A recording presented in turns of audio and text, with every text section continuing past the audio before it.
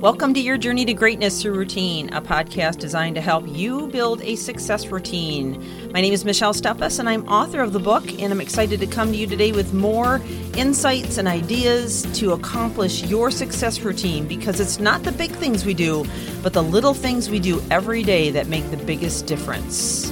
So let's get on with the podcast.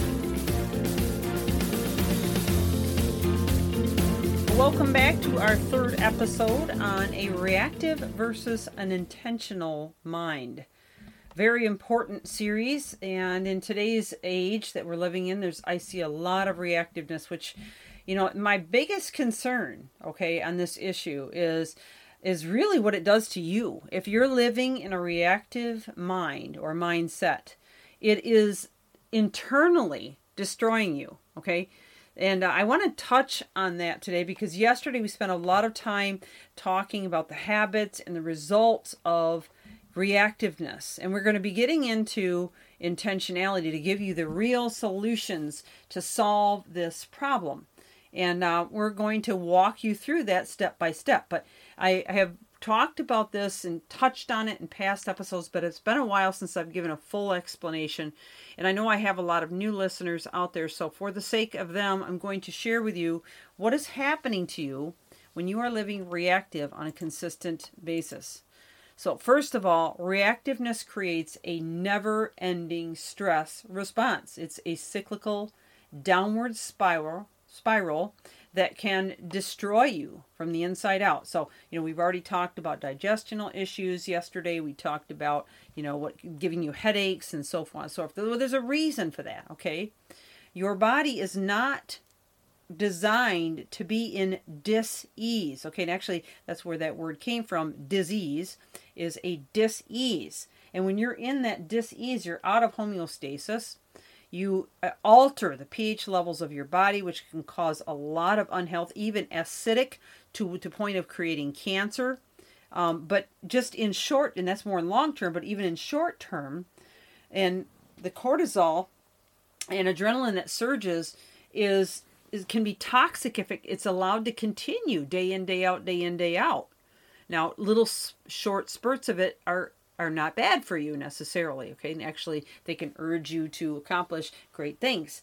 But large amounts of them for long periods of time is not the way the body was designed, okay? So when the cortisol hits the frontal cortex of the brain, it paralyzes it, and there's a reason for that, okay? So when you are in a, fight or flight situation, which is typically survival or, some kind of maybe life-threatening situation or fear, where you feel like you need to take action, but you can't allow your reasoning to get in the way of that action. In other words, you're just going to be able to respond or react, which is what we're talking about right now. Then that cortisol is necessary to paralyze that frontal cortex and keep you from reasoning yourself out of doing what you need to. So the best example that I've liked to use, that I often use when I talk to groups, is, think of that mom. She gets in a car wreck. She quickly comes to, crawls out of the wreckage, realizes her child is still trapped. She runs back to the car, picks the car up with one hand, which is the adrenaline, that's released, and then pulls the child out with cortisol, or rather pulls the child out of the wreckage. And the EMS get there, and they question, how did you do that? And she says, well, I don't know. I just need to get my child out. What was the cortisol that paralyzed her frontal cortex so she didn't reason out of it? And it was the adrenaline that gave her the superpower. Okay?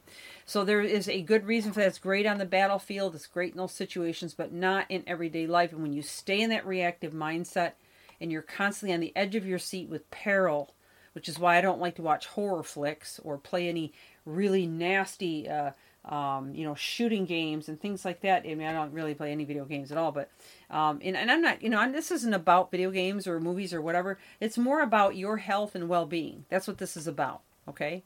This is about your being able to function at very high levels with great potential, have strong relationships, and a successful life. That's what this is about. So let's flip over into intentionality, okay? So if you are intentional, in other words, you plan your day ahead, you think about how you want to respond to certain situations and circumstances as much as you are able. You strengthen your inner man or your state of mind to a point that when something does happen to you, You're very resilient, you're very powerful, you're confident in who you are, and it just bounces off of you. It doesn't even bother you. It doesn't even faze you. And you may know people like that. They, anything is said to them, spoke to them, whatever, and they just let it roll off, okay? That's the kind of person that you want to and need to become. That's how you can define intentionality and win. So intentionality will reduce stress. In fact, the cortisol is clinically dropped, and you end up increasing things like serotonin, oxytocin, dopamine, endorphins when you are living an intentional life, because you feel this sense of euphoria, of boldness. You may walk a little taller, stand a little taller, and feel like you really have a plan of action in place every single day. You also will feel more grounded and stable. So you won't be just thrown around by everything that everybody says to you and what the crowd tells you to do. But you'll be able to focus on what's important to you, keeping that in front of you and not being pushed here and there and everywhere as to, whatever's happening on the news or in your world around you. You'll have a heightened self-awareness. So you'll be able to pick up on any kind of issue or concern and be able to assess and evaluate it rather than just react to it. Okay? You'll be able to increase your workplace productivity enormously, because here again, you don't have the cortisol paralyzing your frontal cortex, so you'll be able to function at a much higher level.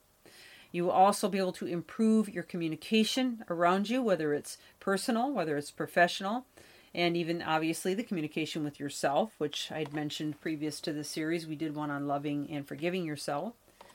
You'll also be able to promote respect in the workplace. In fact, people will follow you. They'll be loyal to you. They'll look up to you because you'll have it together. You won't be freaking out. Like, we're seeing a lot of people just freaking out. All right. These are all really important. In fact, Napoleon Hill stated, our only limitations are those we set up in our own minds. So we run out of time, but tomorrow we'll start talking about a healthy state of mind and body. And we'll begin by talking about about 6 major players that are involved in that. Well, this is Michelle Steffes, your journey to greatness through routine. Thank you for joining me on the podcast. Looking forward to having you back tomorrow. Please share this with someone who may benefit. Continue to reach higher. Thank you for joining me.